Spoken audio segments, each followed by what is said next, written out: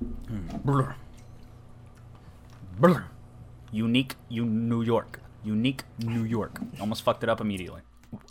You know what the vowels are? A, E, O, I don't know what they are. This is a bad start. Hey, everybody, it's God. I almost said Wednesday still, and... You scared me. Sorry. Alarming. Yeah, like the start, stop. I was like, what do we do? Alarming. Hey, everybody, it's Tuesday, January the 13th, 2021. Fuck. Didn't get it this week. Every day is Tuesday.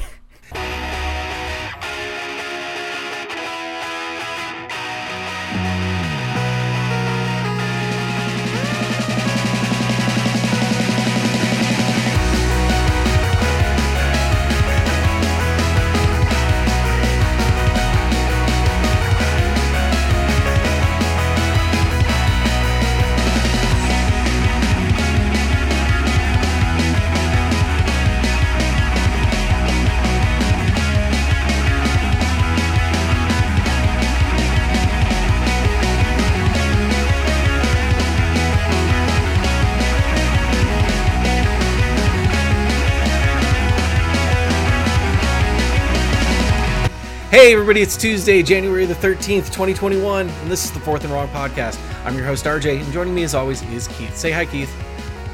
Hi, Keith. Yeah.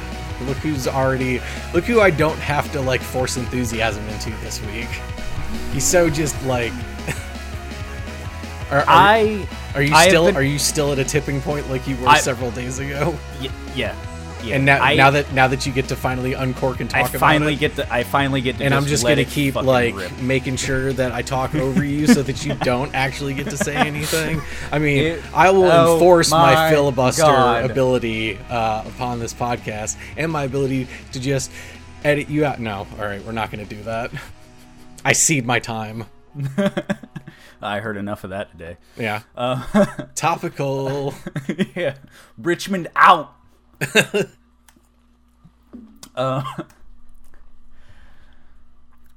So there's football this weekend. Yeah, there was 6 games. Not a lot of games, but there were 6. Not a lot of games. Super wild card weekend. Super wild card weekend. And it was bookended by our two teams. It was. And we're going to do the weekend in reverse. So we're going to do it backwards.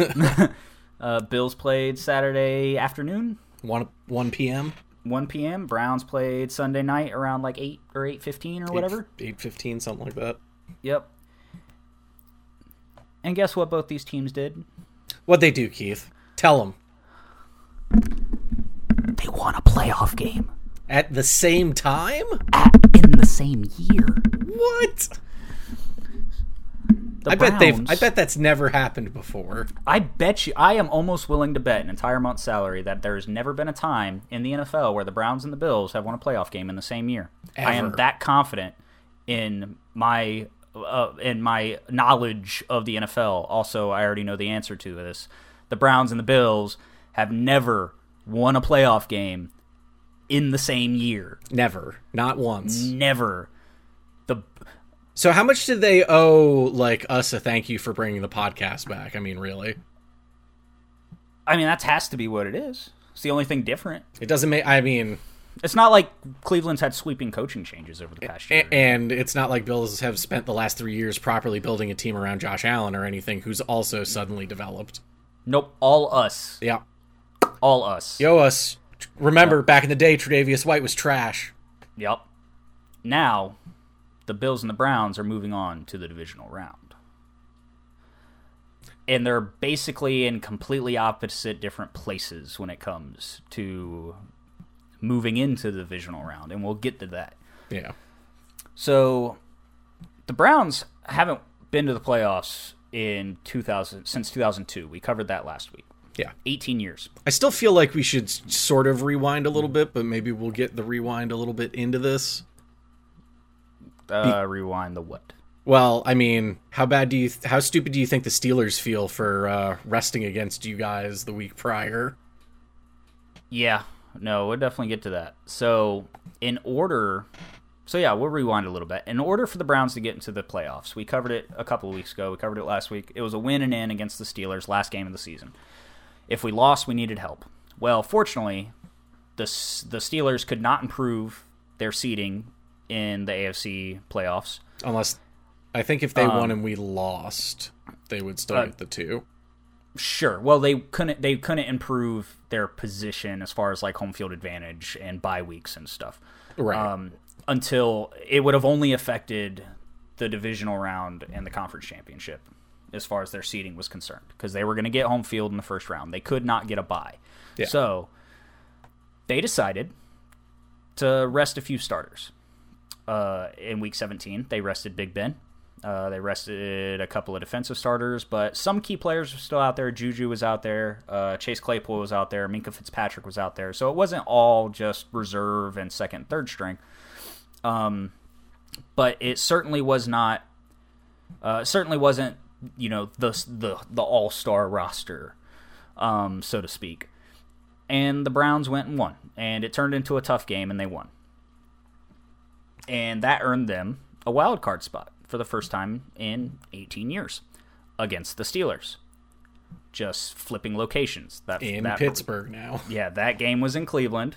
Now we got to travel to Pittsburgh for our first playoff game in 18 years. Rewind even further. What happened the last time? The last 2 times. Yeah, the last 2 times the Browns have been in the playoffs. They lost to the Steelers. In 2002, it was in the wild card, and the last time the Browns won a playoff game and made it to the divisional round was 26 years ago in 1994, and they lost to the Steelers in the divisional round. So, fast forward to Sunday. First time in the playoffs in 18 years. Haven't won a playoff game in 26 years.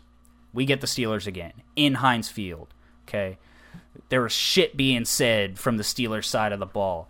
Mike Tomlin called us nameless gray faces, and then Juju Smith-Schuster repeated said phrase. Juju Smith-Schuster also said that the Browns is the Browns. I don't know what to tell you. It's the same team we play twice a year, every year, and we beat the pants off of them. The Pittsburgh Steelers are 17-0 with Big Ben at Heinz Field against the Steelers.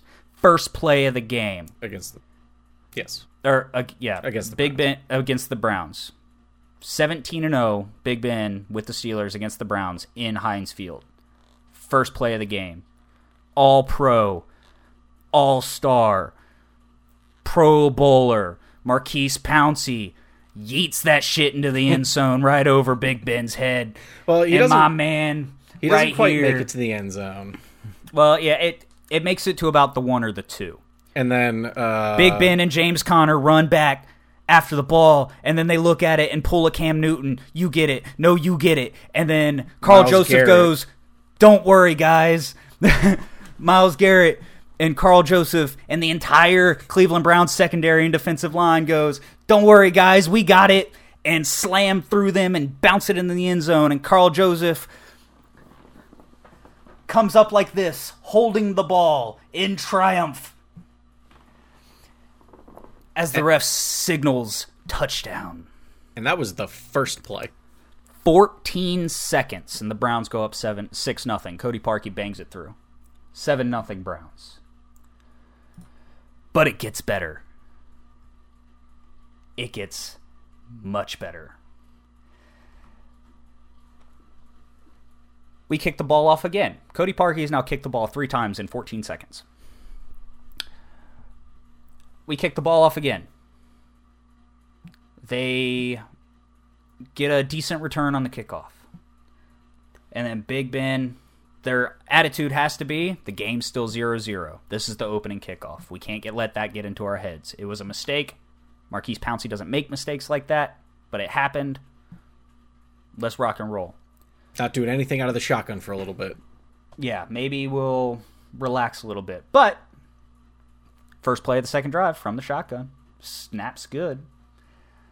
A little bit of running play with James Conner. No big deal. They start working the short passing game. Conner gets a couple of big yards. And then Big Ben gets flushed out of the pocket, tries to dump the ball off. It gets tipped. And then it gets intercepted. And then 3 plays later, incomplete pass, short middle pass to Austin Cooper, and then a slant pattern from Jarvis Landry from the slot takes it 40 yards to the house. Browns are up 14-0. It was real quick. After Cody Parkey bangs it through. The Browns are up 14-0. Only, at this point in time, only 5 minutes in the entire game has elapsed. The next Pittsburgh drive, they go 3-and-out. They punt the ball. And that was really the point where I felt like stuff started to turn around, because it was like, oh, you guys got a regular stop too. Yeah, there was a little bit of momentum going in our favor, but this is the first time we actually had to, we had to go down a length of the field. Right. It was kind of a bad punt. We set up like at the 35 of our 35. And this was the part where you were starting to message me and you were like, we're going. And I was like, man, you guys still haven't even, like, that was so fast. I don't even think you've started yet. Exactly. And this was the drive. Like you, I felt it with this drive too. This was the drive, because I told you, I was like, that was good and all, but we got set up with short field, and that first play was a gift. Yeah. So the first play was a gift, and the first drive we got set up with short field. So there was no pressure. Now we're at our own 35, and we got to march against arguably the Steelers' best asset, which is their defense. One of the best pass rushes in the league, solid secondary. Mika Fitzpatrick's still out there flying around like a crazy person, one of the best safeties in football. 6 plays later, we score another touchdown. Yeah. Kareem Hunt from 11 yards out refuses to die and literally disrespects every single tackler that touched him on an 11-yard scamper to the end zone. Yep. Shortly coupled by a couple of Cleveland Brown linemen falling behind him to literally barrel him into the end zone. Which is funny, because for the game in a more general sense, Kareem Hunt didn't even have that many yards. He was just like, he was just a closer. Yeah. He was the closer in that change of pace back. Next Pittsburgh Steelers drive. 3 plays. Throws it deep, overshoots his target, picked off again. So he's still at 2 at this point. So we have 1 fumble from Marquise Pouncey and 2 interceptions. The Browns start play after a wonderful return on that interception by Sheldrick Redwine. Returned it for like 30-something yards. We set up shop at Pittsburgh's 15. A couple of runs by Nick Chubb sets us 7 yards out. Give it a good old Kareem Hunt again. Yeah. Bounces it to the outside. Makes a defender look silly. Punches it in for another touchdown. We're now up 28-0. The most points anyone has ever scored in the first quarter. The most of a playoff points game anybody has ever scored in the first quarter of a playoff game. Now, the way that they kept phrasing it was most points ever scored in the first quarter of a playoff game. Are they talking about teams combined even? They're talking about in the modern Super Bowl era, no team has scored 28 points in one quarter. Okay. Or 28 points in the first quarter of a playoff game. But they are talking per team. They're not talking a combined score. Yes, okay. Correct. No singular team has scored 28 points in the first quarter of a playoff game. Most teams don't get a gift on the first play. Right. So at this point, I'm a little excited. Yeah, this is when the all caps started flying. I was everything. That was the only yelling I was allowed to do, because mind you, little context, I was watching this game at work. I have a partner who's already laying in bed, because at this point it's like 8:30, 9 o'clock, and I work 24-hour shifts. We sleep at work. My partner's already in bed. We're in a tiny station. This is how I had to yell the entire time during that first 10 minutes of this game. Fucking and then grab my phone. What the fuck was that?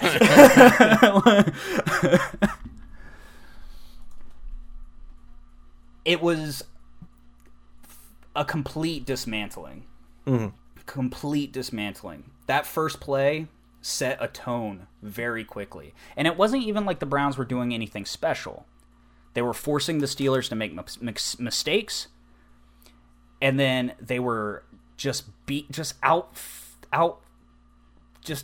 toughing them. They were just playing substantially more physical football. Yeah, it was a comment I made to you where it's just like, you guys are just beating them, it feels like, on every single like you're just winning every down. Yeah. The defensive line was in the pocket almost every snap.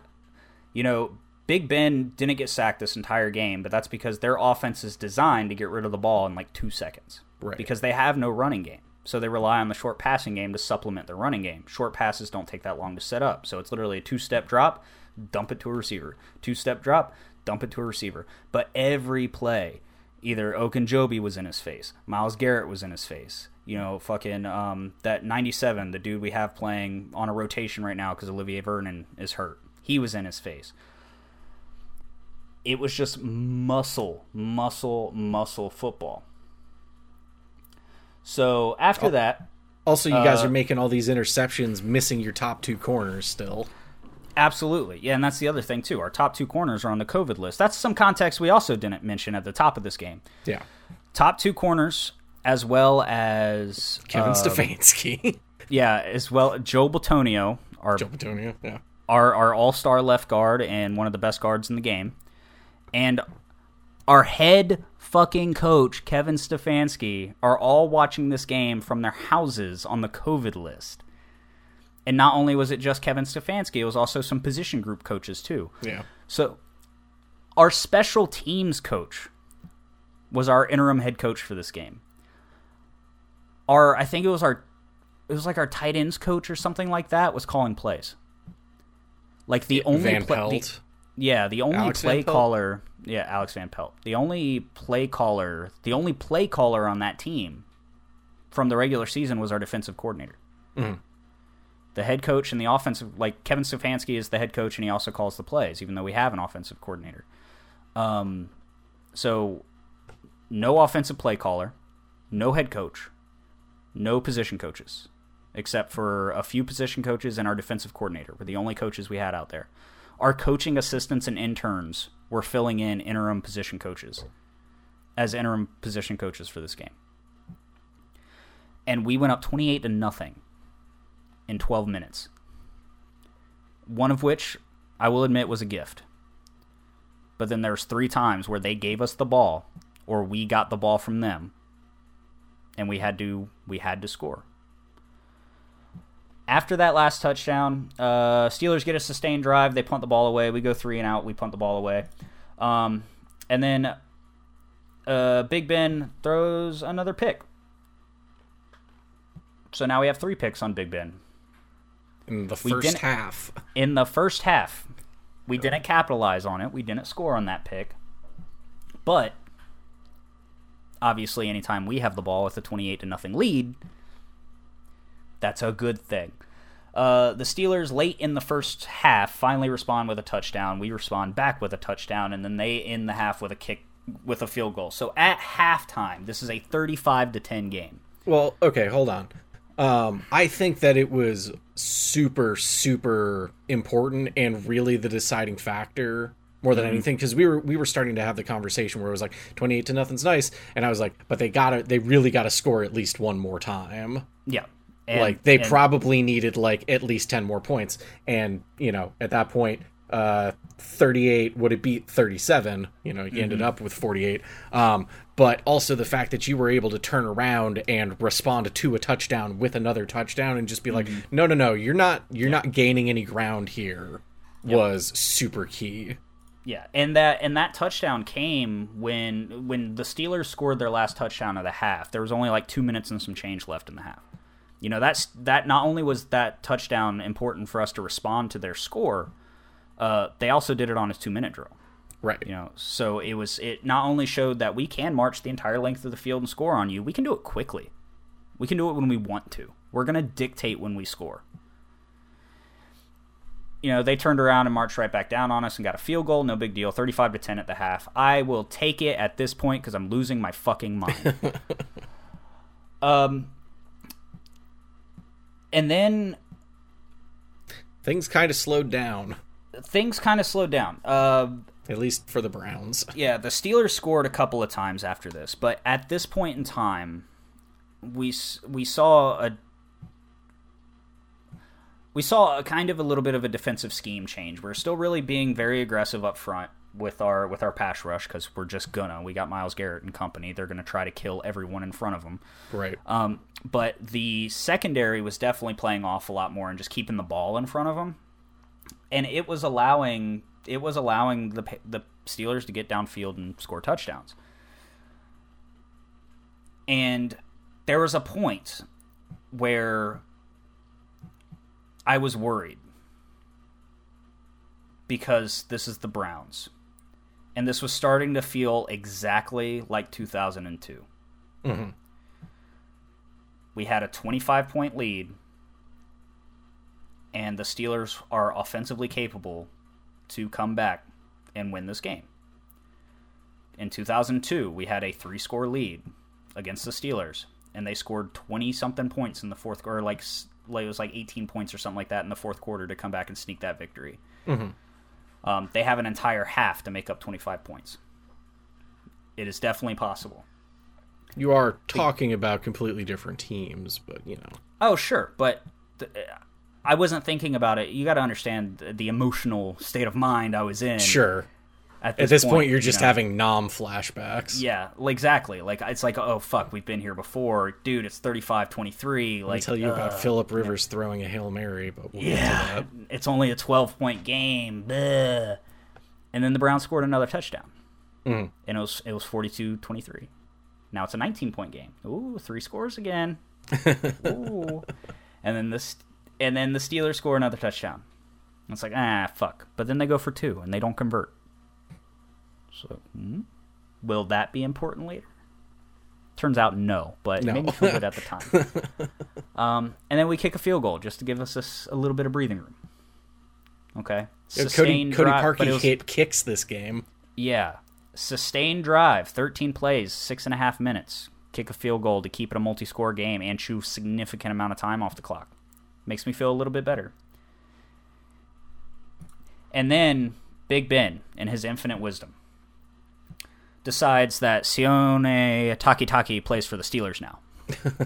Yeah. Completely misreads our linebackers. And Sione Takitaki is literally standing in the middle of the passing lane. Still. Did not move, He didn't even move. He literally shuffled into his zone and stood there. Yeah. And Big Ben rifles it right into his hands. Now, he had to get up there and make a play on it. Yeah. But it was right over his head. Right in the passing lane. And Sione Takitaki goes, kid. We're winning a playoff game. Yeah. And then he gets a baller return. And then after that return, we kind of get shut down by the defense a little bit. But at that time, we're just trying to chew clock, man. We're up 45-29, and there's not a lot of game left. There's like 2.5 minutes left or something like that at this point. Mm. So we kick a field goal. And that puts it out to a 19-point game again. And then the Steelers get another garbage time touchdown. Finally convert on a 2-point conversion. And then go for the onside kick. It's the only chance they got. There's a couple of minutes left. Or there's like a minute and some change left, but they're out of timeout, so they got to move quick, get the onside kick. Mm-hmm. We recovered the onside kick.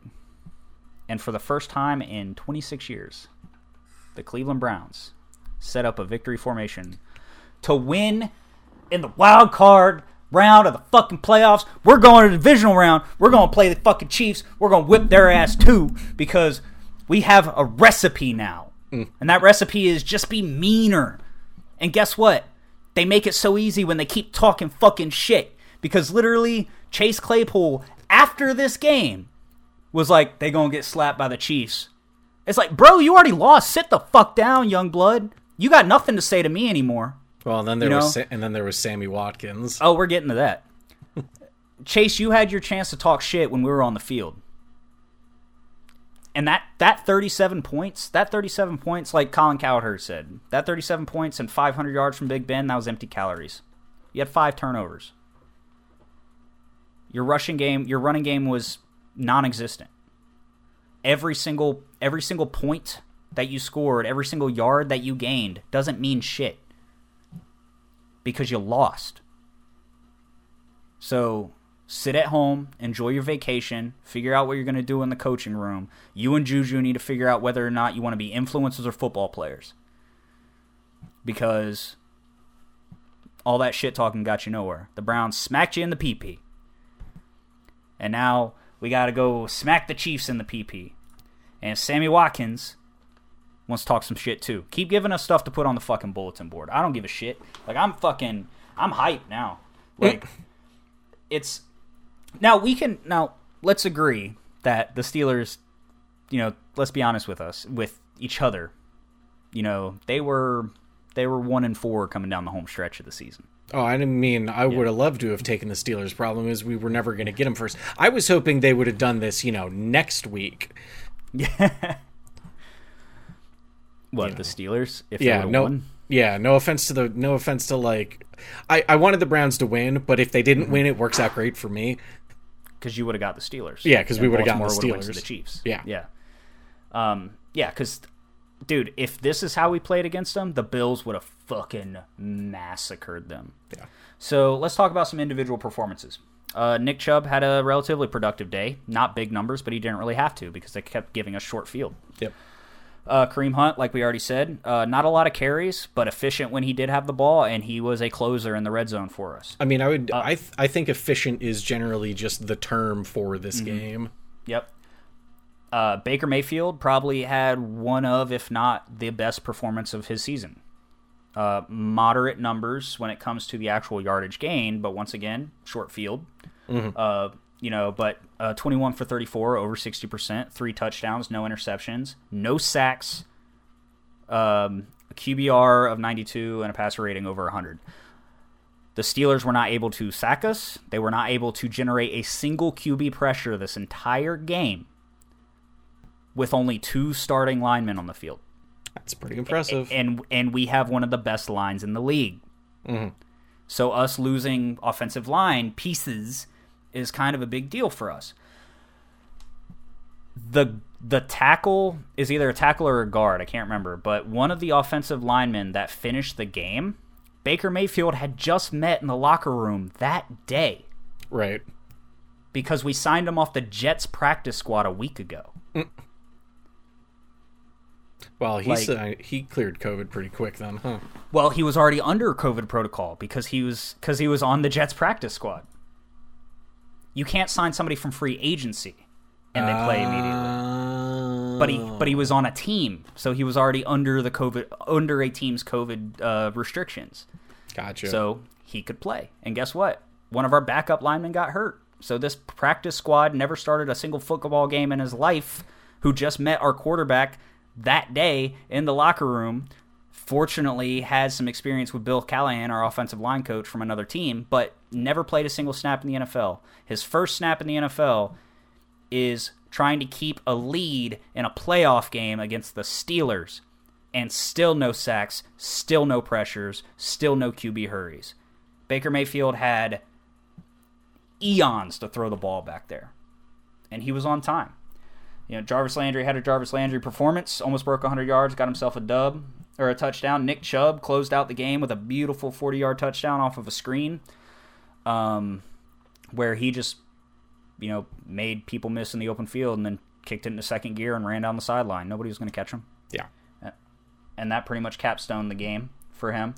And then Austin Hooper being a nice relief valve for Baker, being a safety valve for Baker. Rashad Higgins and Donovan Peoples-Jones a little quiet, but like I said, the offense didn't have to do a lot because the Steelers kept giving us short field. The few times we did have to drive the length of the field, we were able to do it with the normal amount of efficiency we've seen throughout the rest of the regular season. Nick Chubb was gashing for 5 to 10 yards per carry. And we were able to utilize our wide receiver talent to pick apart a zone scheme that normally plays much better. But like we said earlier, Pittsburgh, they're 1-4 of the last 5 games of the regular season. It's not the Steelers that started. The Steelers started this entire season sus, and a lot of people called them out on it, yourself included. And how many times did we talk about how when they played the Bills, that'd be the first real game they played all season? Turns out they didn't even make it that far. Nope. So, yeah, it's a lot of emotion. There was a lot of emotion on Sunday and Monday. Like, I woke up Monday, I couldn't believe it. I genuinely could not believe it. How'd you wake up feeling on Monday? I woke up feeling dangerous. Okay. And the reason why I say that, and that's actually kind of a perfect segue into the Chiefs, because we got to play the Chiefs. If there's any year to get the Chiefs in the divisional round, this is the year for it. Because, like we've talked about, the Chiefs look human. At least the second half of the season, or like closing out the season. Yeah, closing out the season. Beatable. They haven't won a game by double digits since week 8. A lot of one-score games. Yep. They have one game this year where they scored more than 40 points. We have 5. They have one game this year where they rushed for more than 100 yards. We have 7. With one rusher. Or 200 yards, sorry. And they're down Clyde Edwards-Helaire. Yep. They only have 2 games where they have multiple receivers with they have 2 games. They only have 2 games this season where 3 receivers or more have a scoring touchdown. We have 7. Wow, but when Tyreek Hill can put up 3 by himself. Sure. And Travis Kelce gets like the other 2. Sure. And we get Denzel Ward back, who's the only corner in the league that has allowed less than 40% completion when on solo man coverage. I mean, realistically, I think what you really need is you need the Kareem Hunt revenge game. Yeah. So and that's also alludes to what I think the formula has to be in order for us to win in the divisional round against the Chiefs, who are arguably still the best team between them and the Bills. They are the 2 best teams in the AFC for different reasons, but the 2 best teams in the AFC.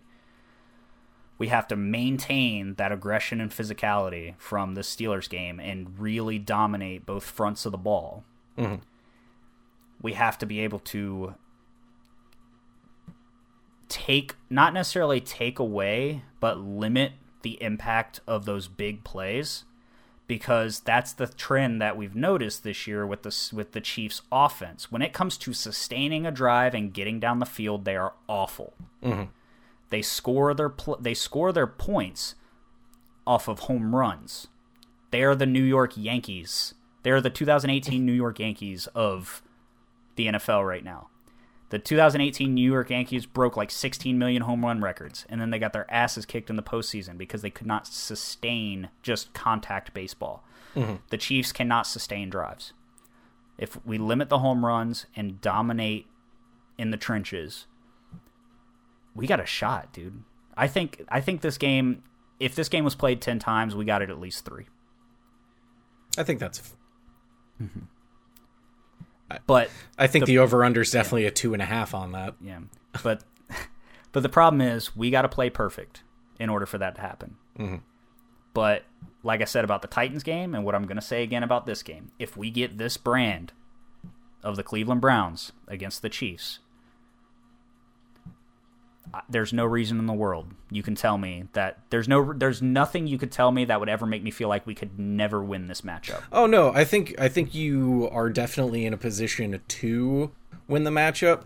I still think you're going to get bullied. I don't think the Chiefs are as good as you think they are. I just don't. Like, they are literally statistically the worst Chiefs team in the past 4 years. Okay. I didn't know that, but Yeah, it's the worst Chiefs team since Patrick Mahomes started quarterback for the Chiefs. Well, he drops back. That was only 3 years ago. Yeah, so 3 years. It's the worst Chiefs team in the past 3 years. He drops back way too far, which means he's super easy to pressure. Because especially if he's dropping out of the shotgun, he doesn't stay in the pocket, and we have some of the best edge rushers in the league. The edge rushers are what keep pressure on Patrick Mahomes. And as long as you contain him on the outside and push him 10 yards back from the snap, now he has to throw 70 yards to make a 30-yard completion,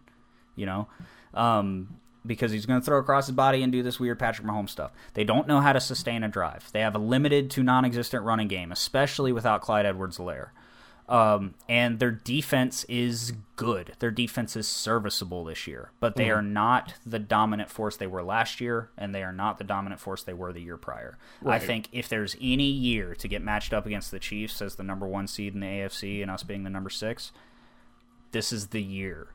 If we're going to beat the Chiefs, this is the time to take advantage. But we have to get a perfect game out of almost everybody on our roster. But we're getting Joel Bitonio back. We're getting our two best corners back. We're getting our coaching staff back. I don't know if Kevin Johnson's your second best corner at this point. I mean, and that's coming from a guy who had Kevin Johnson as his second best corner for a year. That's especially with how the players have been stepping up with, Denzel Ward back and forth off of injury and COVID protocol and stuff like that. You could be right. But we're getting help in the secondary. Yeah. We're getting Joel Bitonio back. You're definitely getting your first best cornerback back. Yeah, definitely. We're getting Joel Bitonio back. We're getting our coaching staff back. Kevin Stefanski's on track to come back on Thursday. No, keep him at home. I agree with Nick Chubb. Put him in that basement. Maybe. Yeah. Hey, if it ain't broke, don't fix it. Yeah, we got a playoff win with Kevin Stefanski in a basement with his phone off. It's like it's just like the Tua Fitzpatrick situation. When you get into the postseason, you just swap in that other coach. Yep.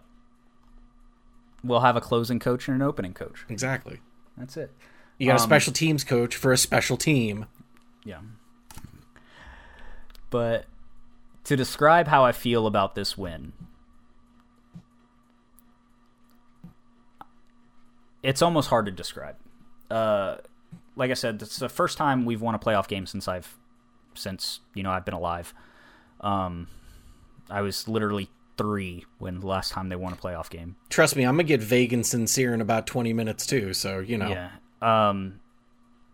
It's the first time we've been in the playoffs since 2002, which was the first time I ever remember watching the Browns in the playoffs, because they had only been a team at that point. In the expansion era, Browns had only existed for about a season at that point. I think it's funny that you're hearkening back to 2002, but you gave me shit about the Music City Miracle, which was literally the year before that, and I'm 2 years older than you, so you can go fuck yourself. But you won't get over it. I mean, you said so yourself. You said so yourself. You said so yourself. You seemed pretty impassioned when you were talking about losing to the Steelers the last 2 times, too. You said so yourself. No, I did. You still treat the Music City Miracle like it just happened. Yeah, well, it's because it's horseshit, and that was a forward pass.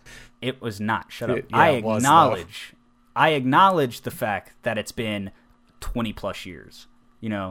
18 years since we've been to the postseason. Not only did it feel good to get back into the playoffs, because I was hyped last week, to go out and win, especially with the deck stacked against us as fucking heavy as it was, between all the COVID shit, not having our head coach, all that fun stuff, to go out and win is a whole other level. And then to do it against the fucking Steelers, our big brother, quote unquote, in Heinz Field. Bro. No moral victories, though, right? That ain't a moral victory. We smacked them right in their fucking pee-pees, dog. You gave up all those moral victories. You got a real one in exchange. Yep. I bought $300 worth of steak. I was probably going to leave that in at least the outro, but yeah, go on. I'll put it in there again. Victory steak. Victory steak. Just like I said last week, where I said, I would be okay with the Browns losing this Sunday and still consider this season a success. Mm-hmm. Beating the Steelers at home in the wild card round, that was icing on the fucking cake, dude. I was already ecstatic about this season, and now, that was my Super Bowl. I always said the first time the Browns make the playoffs since 2002 that's going to be like the Super Bowl to me, and it was, especially against the Steelers, especially beating them the way we did in Heinz Field. That was my Super Bowl. If we go out there and we beat the Chiefs, great. I'll see you in the AFC Championship. Or you'll have to beat the rest of the AFC Or North. I'll have to beat the rest of the AFC North to make it to the Super Bowl. But there's literally the only thing that could bring me down is if the Chiefs just go out and it's 40-3, you know. It would have to be that kind of game to ruin my season at this point. Mm-hmm. Yeah, we'll see. Yeah. That's all I got on the Browns. Okay. Do you want a fun fact before we move on? Do it. That I'm totally not stealing from a website? Do it. All right. Yeah, I want to hear an interesting stat. Yeah, Baker Mayfield fun fact. Seamless. No edits at all. None. Baker has joined Michael Vick as the only QBs to start a dogfighting ring. No. Drafted first overall. That would break my heart. Drafted first overall to win their first career playoff start on the road. So that's a pretty obscure, elongated stat. That's pretty obscure. First overall pick to win on the road. Yeah, the first overall pick, it's to have their first playoff win be on the road. Yeah, it's a little obscure, but I'll take it. That's history, baby. Justin Herbert took the touchdown title away from me. I guess it does just say first career playoff start on the road, so you could have home games that you've lost already. Well, that's not as impressive then. It's still kind of impressive. It's Mike Vick. That's decent company to be a part of. Yeah. Should have just gone back with the first take when you weren't paying attention. Yeah, right. Just leave that in. But yeah, that's the last thing I've got on the Browns. I like these little insights that this website happens to have. What website is that? It's the NFL.com. Oh, okay. Well, you could have just said that. Yeah. So the Bills and the Colts. Let me set the table. We got 3 pizzas from Domino's. We got you did 50. We got 50 wings from the Carolina Ale House, who have decent wings, by the way. Yeah, they're decent. For anybody that's watching. Came with a whole container of celery and carrots and 2 10-ounce containers of blue cheese because I paid extra for it. Hell yeah! But it would have come with 10 ounces, but I was like, I have no idea how much blue cheese I was going to use. The answer is not 10 ounces. But by the time it gets down to the bottom, you don't want to be scraping that blue cheese. You just want to fresh another blue cheese. Right. And if you do scrape the blue cheese, you'll get it on your knuckles because it's a big container, right? So you're in there yeah, like yay big. No, okay. Nobody knows how big my fucking hands are, and if you're listening to this, you doubly have no idea. Can for context. Yeah. Again, 10 ounces. There. Yeah, fucking, like a solid chode. You fucking figure it out. Sure. Like that. Like a horse's cock. But just 10 ounces worth. But 10 ounces of horse cock. Yeah. About yay big. I'm glad that we're starting this shit during my segment. I respected your fucking passionate takes on every single drive that you had. You started with pizza and wings. Fuck off. Yeah, well, Impassionate takes. All right, give me the breakdown. Show me some passion. No, I really don't have it. This was a while because you almost lost this game. Yeah, this game was a while ago. Well, so that's kind of the thing. Overall thoughts on it was the game was close, but we were never behind. Other than the very beginning of the game, we were never behind. Yeah. We went back and forth, but once we went up, 17-10 really, or after we scored our second touchdown to go into the half, I was like, I feel like we've got pretty sound control of this. Mm-hmm. But it was another slow start for Buffalo, which is one of the things that I said that they had to avoid last week. Fortunately, it seems like Indy had a slower start. Yeah, they still got on the board first, but a goal. Our second points that first quarter. Our second drive, we did turn around and get a touchdown on a good long drive. And if I recall correctly, Josh had a decent deep pass to Diggs. Mm-hmm. Yeah, 36 yards. on one play. So it was a good sustained drive. And yeah, our defense started showing up, which was nice. But it kind of felt like, Phillip Rivers didn't make any mistakes in this game. Indianapolis really didn't make any mistakes. Here's the stat on them that I was most surprised by. The Colts are the first team in the Super Bowl era to lose a playoff game with 450 or more total yards and 0 turnovers in that game. They put up 450 on us on the combined, and didn't turn it over once and still lost. You guys were just able to keep just that much farther ahead. And listen, if that's the kind of football we got to play, then dude, that's playoff football, dude. Yeah, that's just winning football right there. That's how to win the football. But Josh put up decent to good numbers. It's not great that he led the team in rushing, or the fact that we've now lost Zach Moss for the rest of the postseason. I'm going to say his numbers are decent to good. 26 out of 35, or 26 for 35, 324 yards and 2 touchdowns is very good. Yeah, but that's just Josh now. He's supposed to be an elite quarterback, so it's just a good game. It's not a great game. If we're gonna call Josh Allen elite, we got to raise the bar on what a great game is. He's only got 2 touchdowns and a rushing touchdown. Fair enough. Yeah, y'all didn't score nearly enough. He didn't put up 5. Diggs only had 1 touchdown and 128 yards. He's the best wide receiver in the league. He should have 200 yards. Got to raise that bar. Raise the bar. Stephon Diggs had an outstanding game. 6 receptions on 9 targets, 128 yards, a touchdown. Definitely continued to be the number 1 wide receiver that he's proven to be all year long. Gabe Davis. Tradition. Yeah. Gabe Davis came out and had 2 of the, just by a hair toe taps I've seen all season. Good Morning Football literally said they can't do the toe drag swag segment anymore because nothing's going to get better than those 2 catches because of how fucking close to the sideline he was. Also, that's why you wear white shoes, because you can see that little bit of grass in between. Yep. Definitely wasn't just a shadow. Yep.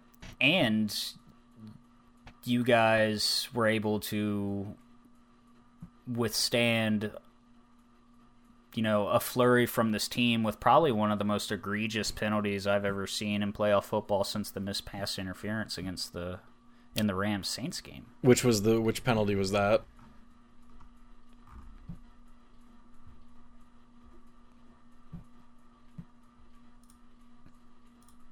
I'm looking for it to make sure I don't misspeak. Okay. Because there was the fumble at the end of the game. Well, yeah, there was the fumble. That was definitely a fumble. That man picked his knee up. Yup. And that was pretty fucking egregious.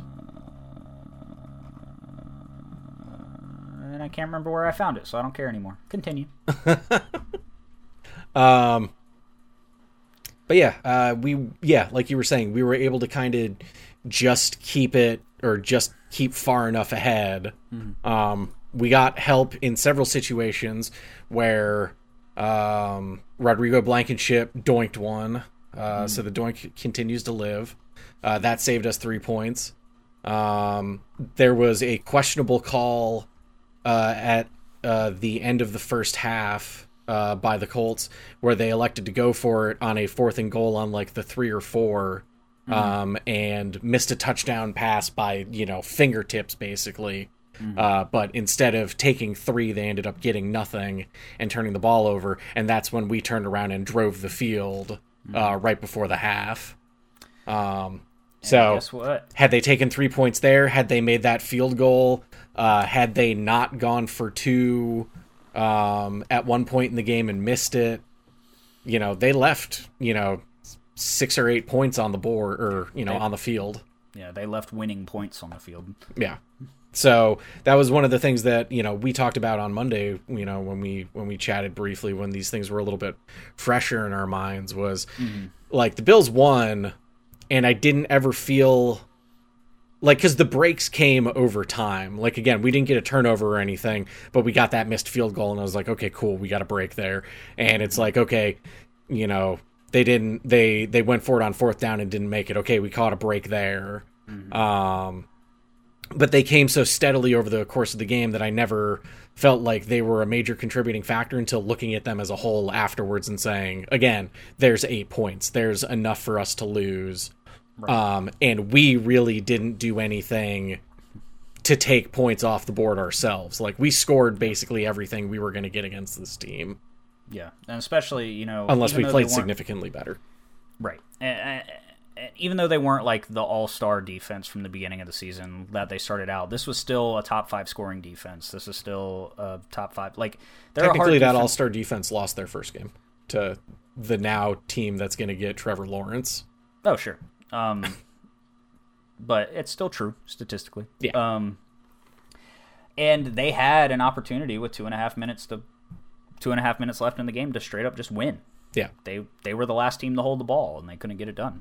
Because, and that was kind of the thing was, we were talking about your flashbacks to Steelers moments earlier. Mm-hmm. There was nothing quite like seeing Phillip Rivers with the ball with 4 seconds left and him just heaving it with with every bit of old man strength he's got left, with that and goofy Micah ass Hyde going, no! Yeah, with that goofy ass throwing motion, and Micah Hyde jumping up as high as I've seen somebody, I think, ever jump, and just like never, at no point was he thinking, I'm going to catch this. He went with both hands, a slap at the base, yep. and he knocked that shit to the ground. He looked like an Olympic volleyball player spiking it into somebody's face. So on the initial throw, I was like, oh shit, not again. But upon further review, he'd have caught it at like the 2. Yeah. Because Phillip Rivers cannot throw a 50-yard bomb. No. So, yeah, we caught breaks where we needed them. Josh had a very good game. But serviceable, I guess, to your standards. Yeah, serviceable. You know, he got the job. We got the dub. He looked nervous, and I even, you know, when this game was on, I was messaging you. I was like, he doesn't look comfortable yet. Like, I can see, and also we kept calling these goddamn designed runs again. Like, these granted, one of the QB designed runs turned into our first touchdown pass completely on accident, and that's definitely how they drew it up, was Josh is going to take it, tuck it under his arm, run into a lineman, get pushed back 2 yards, and then, like, one hand while he's falling and jumping backwards, flip it to Dawson Knox. Yeah. That's how we drew it up. Yeah, he didn't even throw it. He just, like, pushed it over to him. It's like, yeah. And it just kind of, like, wobbled. And, you know, at that point, the defense had collapsed down on Josh Allen, so Dawson Knox is just in the corner of the end zone, like, oh, shit, he's throwing it. Yeah. But, this is not how this play is supposed to go. Not even a little bit. But thanks for that one of your 2 catches, Dawson Knox. To quote Bleacher Report, I keep winning by doing wacky shit.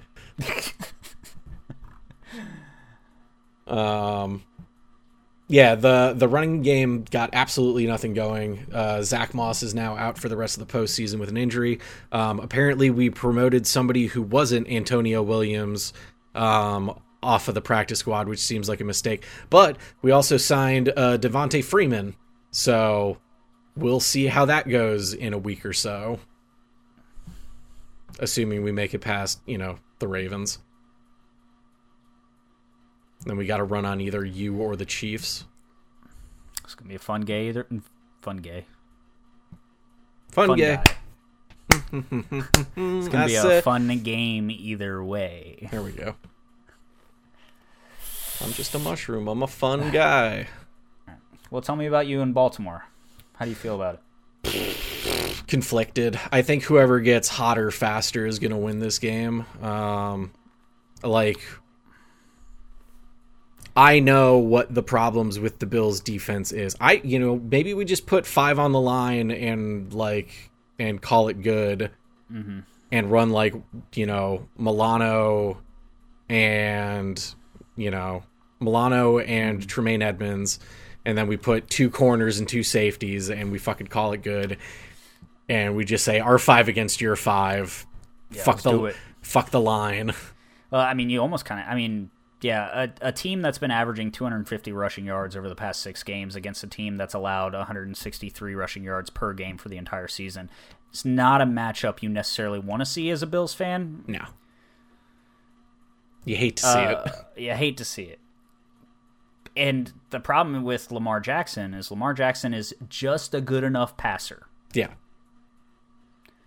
He's just good enough to where if you sell out for the run, he has some weapons, and he has just good enough an arm to where he can punish it. So it's like you're damned if you do, damned if you don't. Yeah. I think containment on Lamar is going to be key. I think plugging up the middle of the field is going to be key. If we can find some fucking way to do those two things, I think the secondary stands up. You know, Josh Norman has proven that he can get shoved by Derrick Henry, but has also been like a valuable fucking asset at key times in games. And so I expect his veteran savvy to be out there on full display against Lamar, who's still only been in the league for a couple of years. I expect Tre'Davious White to go out there and lock up basically anybody. And I expect, with the amount of tight ends and stuff that they use, Tremaine, I don't fully trust in coverage, really, but he's huge, so he's just got to be close. And Matt Milano used to be a safety and will cover a tight end. He doesn't give a fuck because he's that scrappy, smaller dude. Yeah.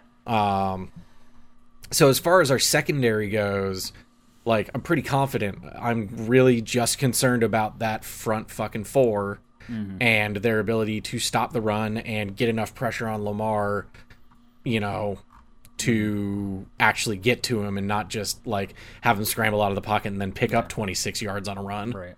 Well, yeah, and that's where he burns you is when he squeaks out. Like the most effective pass rush on Lamar is when that gets there quick and makes him uncomfortable instead of looking for a lane. Because that's Lamar's first instinct. He looks at his first read, pressure's coming, finds a lane and gets out. Yeah. Clog the lanes and make him uncomfortable to where he has to actually go through his options. And honestly, I'm hoping for snow because Lamar's never played in it before. Well, and that was the other thing I was going to say. Like even with us being more of a passing offense, yeah, you do have an advantage that the game's in Buffalo with fans at 8:15. It's going to be cold, and I hope there's snow. Bills always play better in snow, unless it's against the Browns. Let's see. The 10-day forecast for Saturday says in Buffalo 1.6 inches of snow. Hell yeah, brother! That's snow playoff game in Buffalo. Let's look at Orchard Park proper. Because 6 inches blizzard game. Let's do it. 2.8 inches. Hey, so close enough. We're getting there. Calling for more snow than that. Come on, Lake Erie. Let's fuck it up. So, yeah, Lamar's never played in snow. Let's see how his footing does with all that. Because I think Josh will still fucking sling it through any type of weather. Oh, yeah. He has enough arm strength. He could push that thing through a hurricane. I think another key thing for your guys is because obviously with Zach Moss's injury... And we get Kenny Stills now. Yeah. You can get Kenny Stills on the field if you need to, but like obviously with Zach Moss's injury and the trend away from the rushing game, I have a feeling the Bills are just all but giving up on the rushing game at this point, unless it's Josh Allen. I hope so. But the difference between you guys giving up on the rushing game and like a team like the Steelers who gave up on the rushing game, I was gonna say you guys have Stephon Diggs, you guys got Gabe Davis, you guys got Cole Beasley. You guys got Dawson Knox, who shows up occasionally. Yeah. Is Smoke healthy? Is he playing? I think so. I mean, he's been catching stuff in the last couple of games. Yeah, I get the feeling that Kenny Stills just like fits a position where he can go in for either Beasley or John Brown and just be a guy to like give them some breaks. Yeah. So just as much as you guys got to contend with their running game, they got to contend with arguably the second or first best receiving core in the AFC, depending on who you ask. Oh, in the league. Yeah, in the league. Yeah, top 3 for sure, and the position can be swapped depending on who you ask. Yeah. So they got problems too. And the Ravens' second, like, I know their whole defense is good or whatever, but their secondary doesn't like scare me. Yeah, there's nobody in that secondary that I feel like is going to take over like the side of the field. Marcus Peters, maybe? Yeah, like Marcus Peters, he's still really good, don't get me wrong. Marcus Peters still really good in the secondary, but nobody puts him on an island anymore, you know? Right. Like, I got my guy, you guys go play 10 on 10 over there, you know? The Ravens, they're so hard to gauge because their defense is really good, but there's nobody that stands out to, like, that's going to take over or take away one of the key pieces from Buffalo. Like, who's going to take away Cole Beasley? Who's going to take away Stephon Diggs? Right. Not only do you have to take them away, you got to take them both away. Mm-hmm. Because Josh Allen has proven that if Stephon Diggs isn't available, he has no fucking problem feeding Cole Beasley for 150 yards as well. Yeah. So, you know, it has to be a very complete team effort from Baltimore. Yeah. I think Baltimore is in a very similar situation against you guys as we are against the Chiefs. Baltimore has to play a complete game. If they don't, the Bills could very well, you know, put a hurting on them. We're an offensive team, and the defense plays well at home, and it's a Saturday night game, so it's gonna be cold with 3 inches of snow, baby. And the fans are gonna be loud because there are fans. Hell yeah, brother. And hey, if you beat the Chiefs, we get another game at home. Hooray! and playing in Buffalo for us is like literally almost no different than playing in Cleveland. So, right. Like, it's a little more snowy in Buffalo and a little more windy in Cleveland, but we're both used to it. Yeah. Sorry, listeners at home. No, you're not. Fuck you. I can be sorry to them. I'm just not sorry to you. Fuck them. I don't even like them. Why are you listening to this? Trash ass podcast. Whack ass podcast. Got some serious WAP over here. Yeah. All right, let's move on to not your granddad's game, but your dad's game. Rams beat the Seahawks. Man, that was actually kind of surprising. Yeah, a little bit.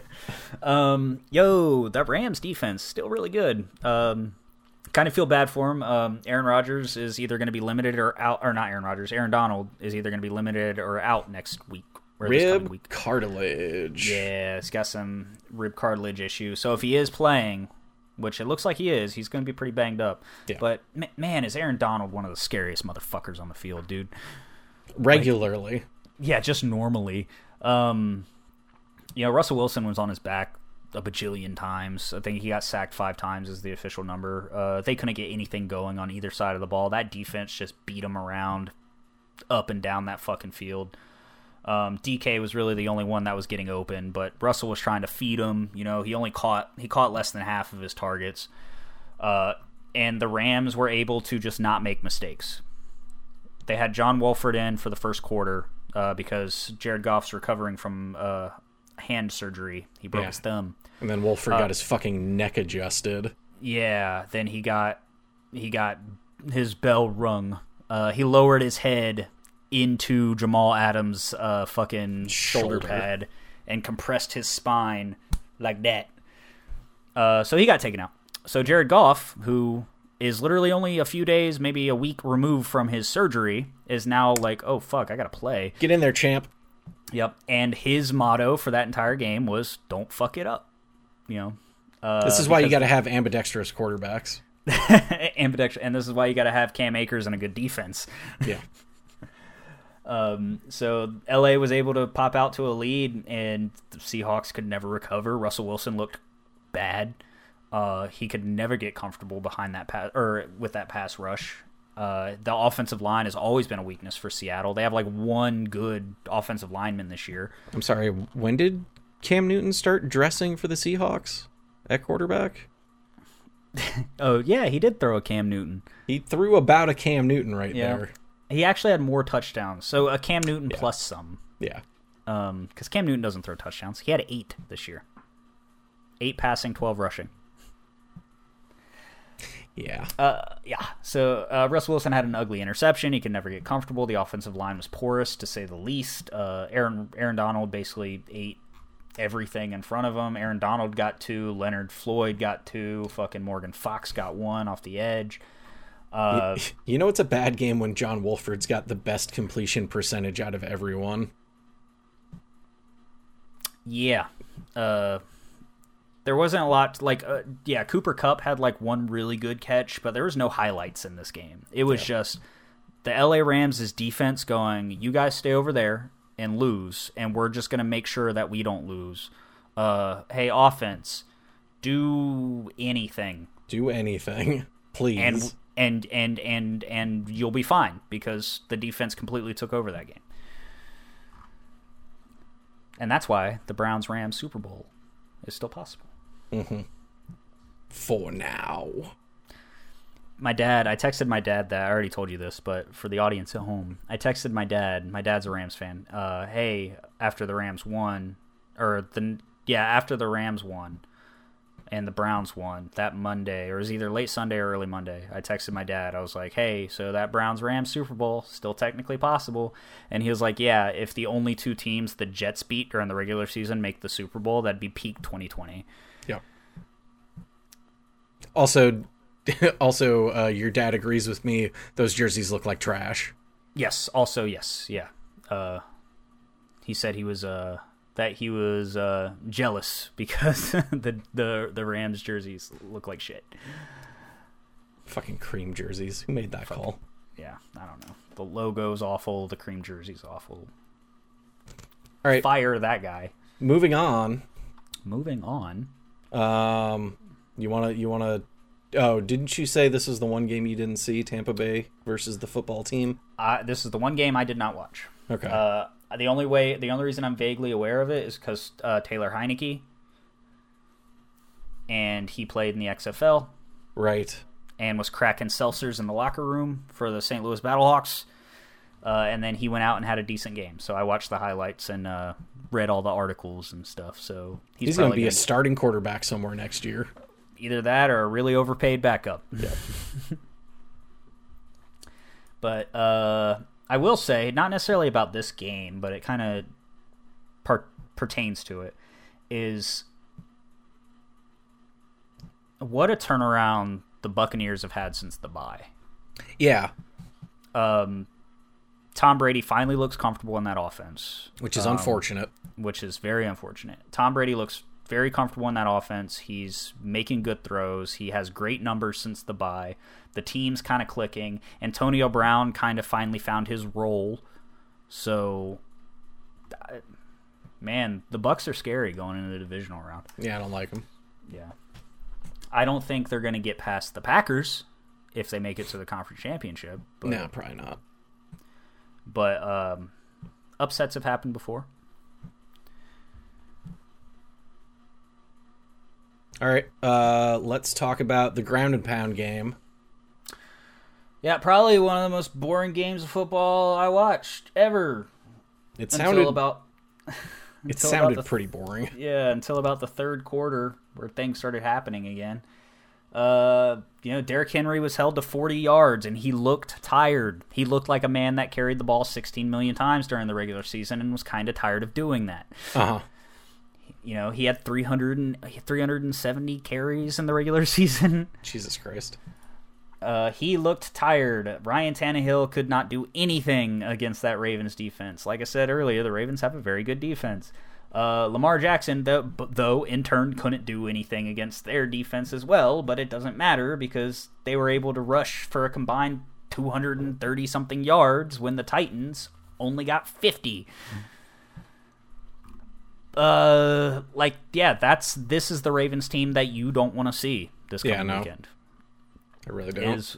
Is when Lamar is playing clean enough throwing the ball and then rushes for 100 yards or 130 yards. Though if they only put up 20 points, I'll take that. Yeah, you can outscore the Ravens if they only put up a 20 point effort. It looked promising in the first quarter. Defense was able to get some stops for the Titans. Titans got out to a 10-0 lead, and then the Baltimore's running game just completely took over. Yeah. And once it got to that point, the game kind of became pretty boring. By Baltimore's running game, you mean a Lamar Jackson. Lamar Jackson. J.K. Dobbins was efficient, but when Lamar Jackson is averaging almost 9 yards a carry, fuck it, just scramble. Who cares? Yeah. He also had like a 48-yard scamper to the end zone where he just made a bunch of people look very silly because he's fast. Hey, not bad for a running back. Not bad for a running back. We can start making those jokes again because Lamar Jackson's passing numbers this year have been not great. Yeah. Yep. All right, and then the cleanup game, which is the game that I literally fell asleep during because I think I saw the second touchdown or whatever. Or no, it was an interception, and I was just like, okay, that's enough. I'm good.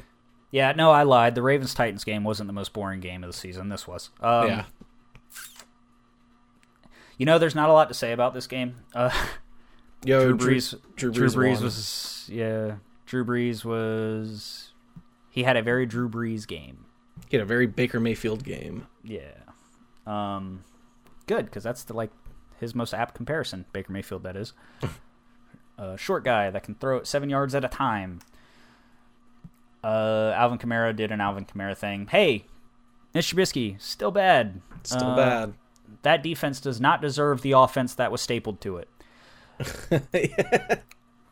Yeah. The Chicago Bears went out on national television as a 500 team and only scored 9 points. 9 points. As a playoff team. Hey, at least they had a positive point differential going into the playoffs. Yeah, we don't. Yeah, I know. That's the joke. There's no joke, hard facts, dog. I own it. Yeah, Allen Robinson's still a good receiver. The Saints did enough against the fucking Bears. It's the Bears. Honestly, the game isn't what we need to be talking about here. It's the broadcast. Oh, yeah, the Nickelodeon broadcast. Because this game was on Nickelodeon. And with Cordell a hard Patterson, F-bomb. Yep, Cordell Patterson single-handedly got the NFL kicked off of Nickelodeon, probably. I still don't understand to this day why they don't put fucking football games on a delay to catch that shit.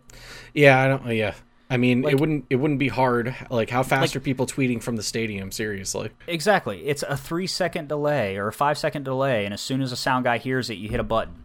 Yeah. And it mutes the audio for a second. Like Cordell Patterson, while standing next to a referee while he was giving his announcement of what the penalty was, Cordell Patterson, loud enough to where it was picked up by the ref's microphone, went, "What the fuck?" Yeah. On Nickelodeon. On Nickelodeon. Technically on an NFL football field that happened to be broadcast to Nickelodeon, but... Hilarious. Yeah. Like when people scored touchdowns in this game, they got slimed by virtual slime cannons. Fucking young Sheldon was out there explaining the rules. Nate Burleson was on color commentary, which I actually did like. I love Nate Burleson. And the play-by-play guy wasn't bad. Like, the broadcast itself was entertaining, but it was entertaining in spite of the shitty football that was being played. Right. And I don't know how much it will improve the viewer base in the younger demographic by having future NFL games on Nickelodeon, but like I was down with having like Krabby Patty and SpongeBob references in the middle of watching the Bears get completely embarrassed on national television. Let's do that some more. Embarrassed. Yeah, that's the title. Embarrassed. So I'm down to do that again. Take a bunch of mushrooms beforehand. That is, I think that's like what a bunch of people were saying is like, that's what this just proved. This was a proof of concept of what the NFL would look like if you're on hallucinogens. Yeah. Because there's like shit flying around and like a bunch of CG shit and like fucking like when people would like, when they do replays of like people getting hit, there's like poof clouds and stuff. And like, it was, and sound effects and shit. Yeah. Yeah, like, I saw a little bit of it. It was very, very funny. I would be down to watch more Nickelodeon football, especially if Cordell Patterson's going to drop F-bombs in the microphone. No more Bears games. Sorry, no more Cordell Patterson games. But man, is Mitch Trubisky still bad? Yep. Turns out. The answer is yes. Turns out don't draft quarterbacks that play in North Carolina. No, that's kind of been a precedent established since North Carolina had a football team. Oh, I meant the whole state. Oh. Like, how them state quarterbacks doing? Losing in the playoffs, that's right. Looking at you both, Russell Wilson and Phillip Rivers. Well, I mean, but they're not from North Carolina. Neither is Mitch Trubisky, but I understand what you were saying. Yeah. Do you know what I am saying? You feel me, dog? I feel you, dog. We got any other news or anything else to discuss before we wrap up the show? Well, we know we already know our ideal AFC prediction. What's your NFC championship prediction? Who's going to the NFC championship? It's the Rams and Green Bay and Tampa Bay and New Orleans. I mean, I think it's Tom versus Aaron. I think Aaron gets the job done. I mean, they've had a whole week of rest. Mm-hmm. They got to play in Lambeau. I just like we were saying, you know, Tom looks comfortable in that offense now, and they're clicking. Mm-hmm. And you know, much like the Patriots of old, once the team gets its shit together, it's scary. It's scary. Again, they're still out Mike Evans, but they've got AB now. So did they lose that much? You know, Gronk is still, he's not completely dominant like he used to be, but he's still out there making Gronk plays. Like, I've watched very little of Tampa Bay, but I've kept enough of an eye on them to be like, oh, okay, yep, they're definitely sticking around. They're definitely still a threat. Yeah. But if anybody can beat them, it's Alvin Kamara. So I think that one's a closer game. I don't think, especially just like literally with the Rams quarterback situation and Aaron Donald's injury, I think that's enough for Aaron Rodgers to just walk away with that game. Yeah, Aaron Rodgers is going to eat. Yeah, I think that's going to be the Sunday game of the weekend, is the Tampa Bay New Orleans game. Yeah. So Green Bay and Bills in the Super Bowl? Could be. I mean, we'll see how.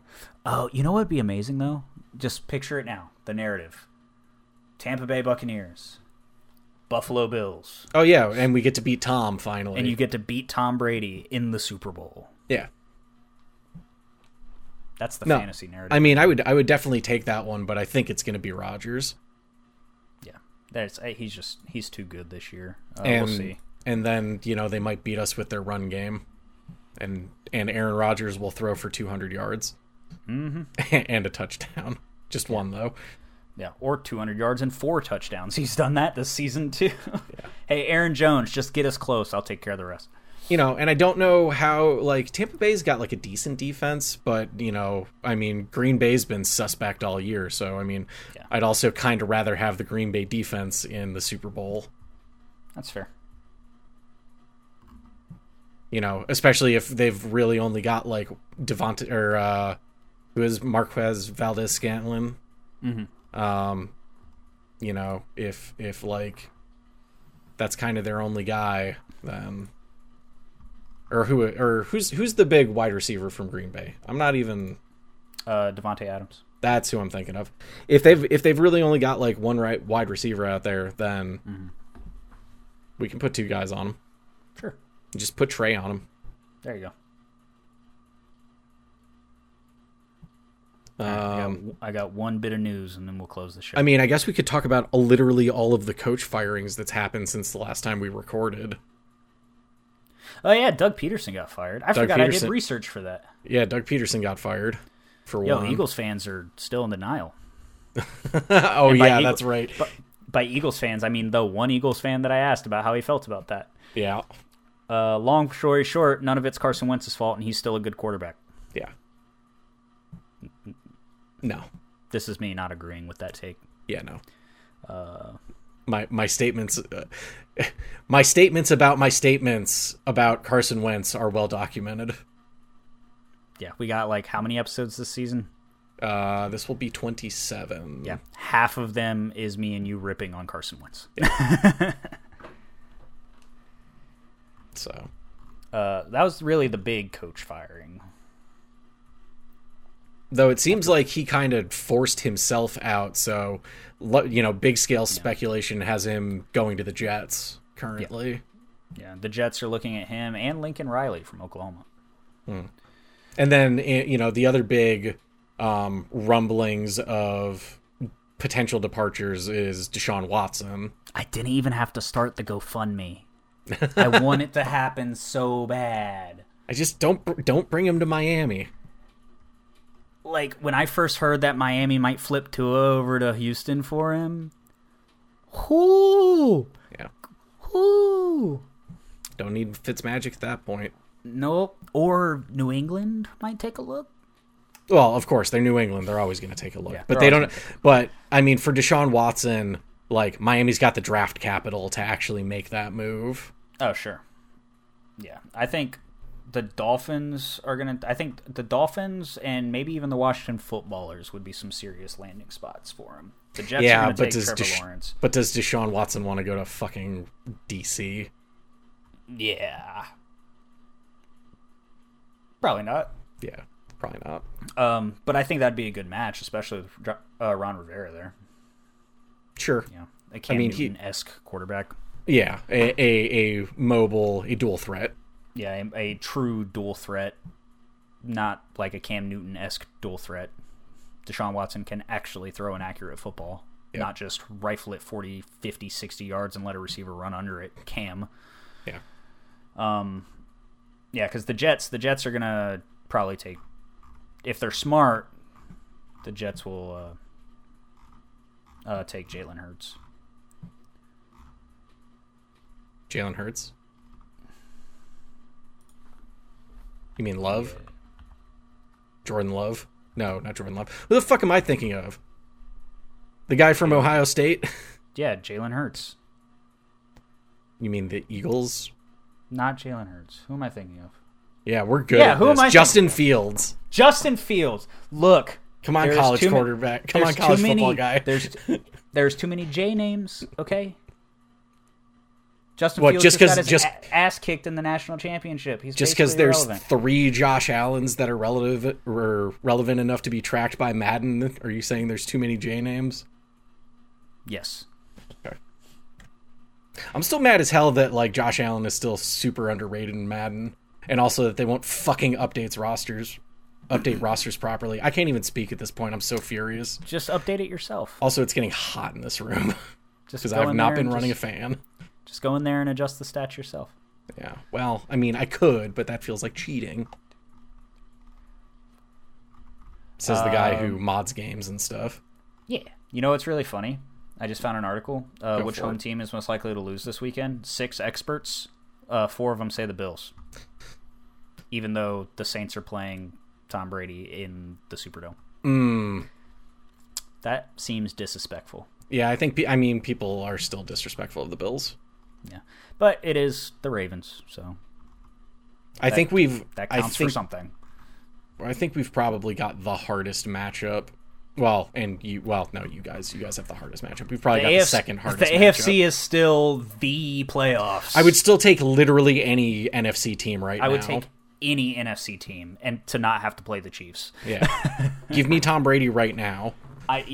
Fuck, dude. Give me like the Rams, Tom Brady. The only one where I just like, you know what? I'll give up the home field. I'll go play there. Yeah, the only team in the NFC where it's just like I don't want anything that they're selling is Green Bay. Yeah, because Aaron Rodgers. I want to play them on neutral ground. Yeah, if like we will see Green Bay on neutral ground. I don't want anything to do with them in Lambeau. Yeah. I'm done. Okay. Then this has been this week's edition of the Fourth and Wrong podcast for January the 13th, 2021. 2 hours. Thanks for listening and watching. Say goodbye, Keith. Goodbye, Keith. Love you. Bye.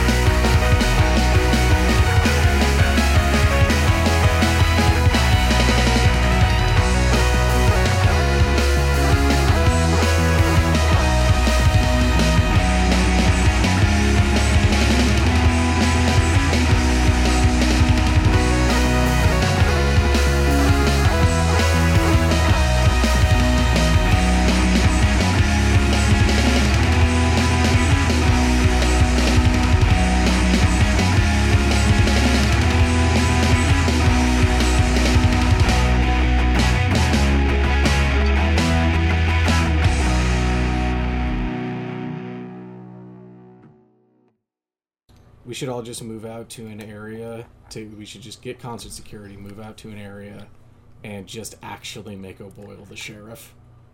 Yeah. I mean, I've been saying to have a commune forever. Nobody listens to me. I know you would. Mm-hmm. As long as the internet's good. Yeah, like it would just have to be a commune with great internet. And as long as Elon Musk doesn't fuck anything up, we'll have Starlink. So even if they don't have, like, fiber running out to the commune, Starlink seems to be pretty dope. I have no idea what Starlink is. I mean, I'm guessing I can put 2 and 2 together on it, but... Yeah, Starlink is satellite internet, but not trash. Right. Because instead of, like, doing, like, super, like, big satellites, like, super far into orbit, he's doing a bunch of satellites closer to orbit. So he's just putting a bunch of trash in the sky. Yeah! He's Elon Muskin. He's fucking up launch windows, goddammit. Nah, it's fine. Uh-huh. Internet. I mean, it does propose, or it does, like, impose, suppose? I don't know. It poses an interesting point, which is that it would provide an option around bandwidth to a certain degree. Yeah. That is, outside of just hardlining. Yeah. Like, what kind of speeds are they actually talking?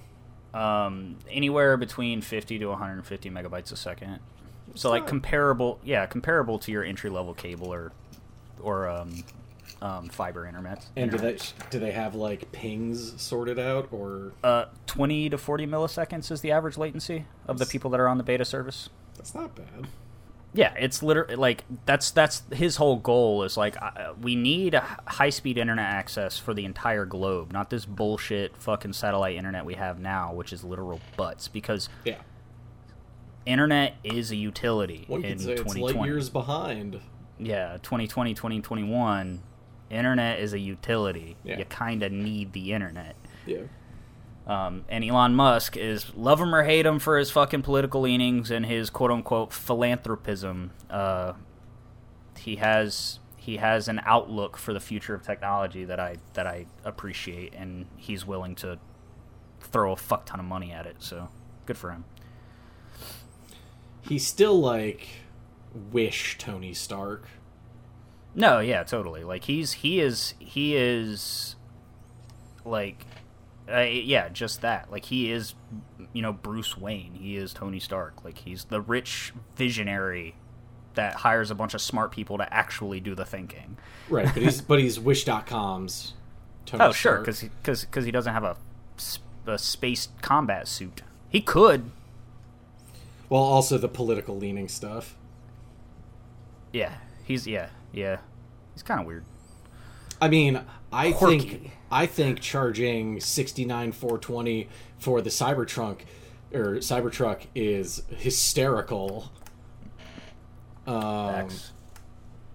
So I kind of look at Elon Musk the same way I look at Kanye. I'm like, talk to me about the thing you're good at, and everything else, I don't want to hear a fucking word from you. Yeah, just keep doing the Tesla thing, keep doing the SpaceX thing, now keep doing the Starlink thing, but like, I don't want to hear rockets. That shit is dope. Do not tell me your thoughts about anything else. Yeah, I don't want to hear your opinions about the COVID vaccine. Just keep sending shit into space, my guy. Like, go on the Joe Rogan podcast, get high, and talk about Sasquatch. That's the only time I want to hear anything but Starlink come out of your mouth. Also fine.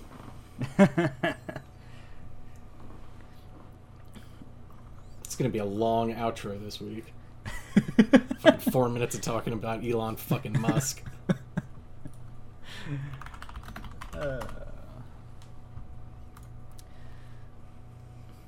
Yeah, well. It's going to be a real short intro because it's just going to be me saying, hey, we're going to talk about Elon Musk for 4 minutes. And then don't. And then we don't.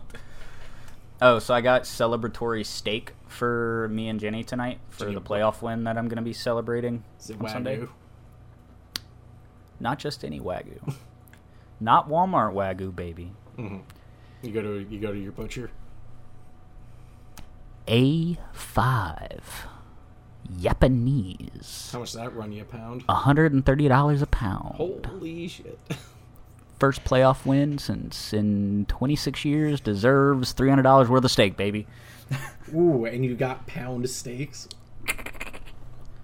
Well, yeah. I'm gonna cut them in half and freeze the other two. Got to do my Anchorman warm ups. That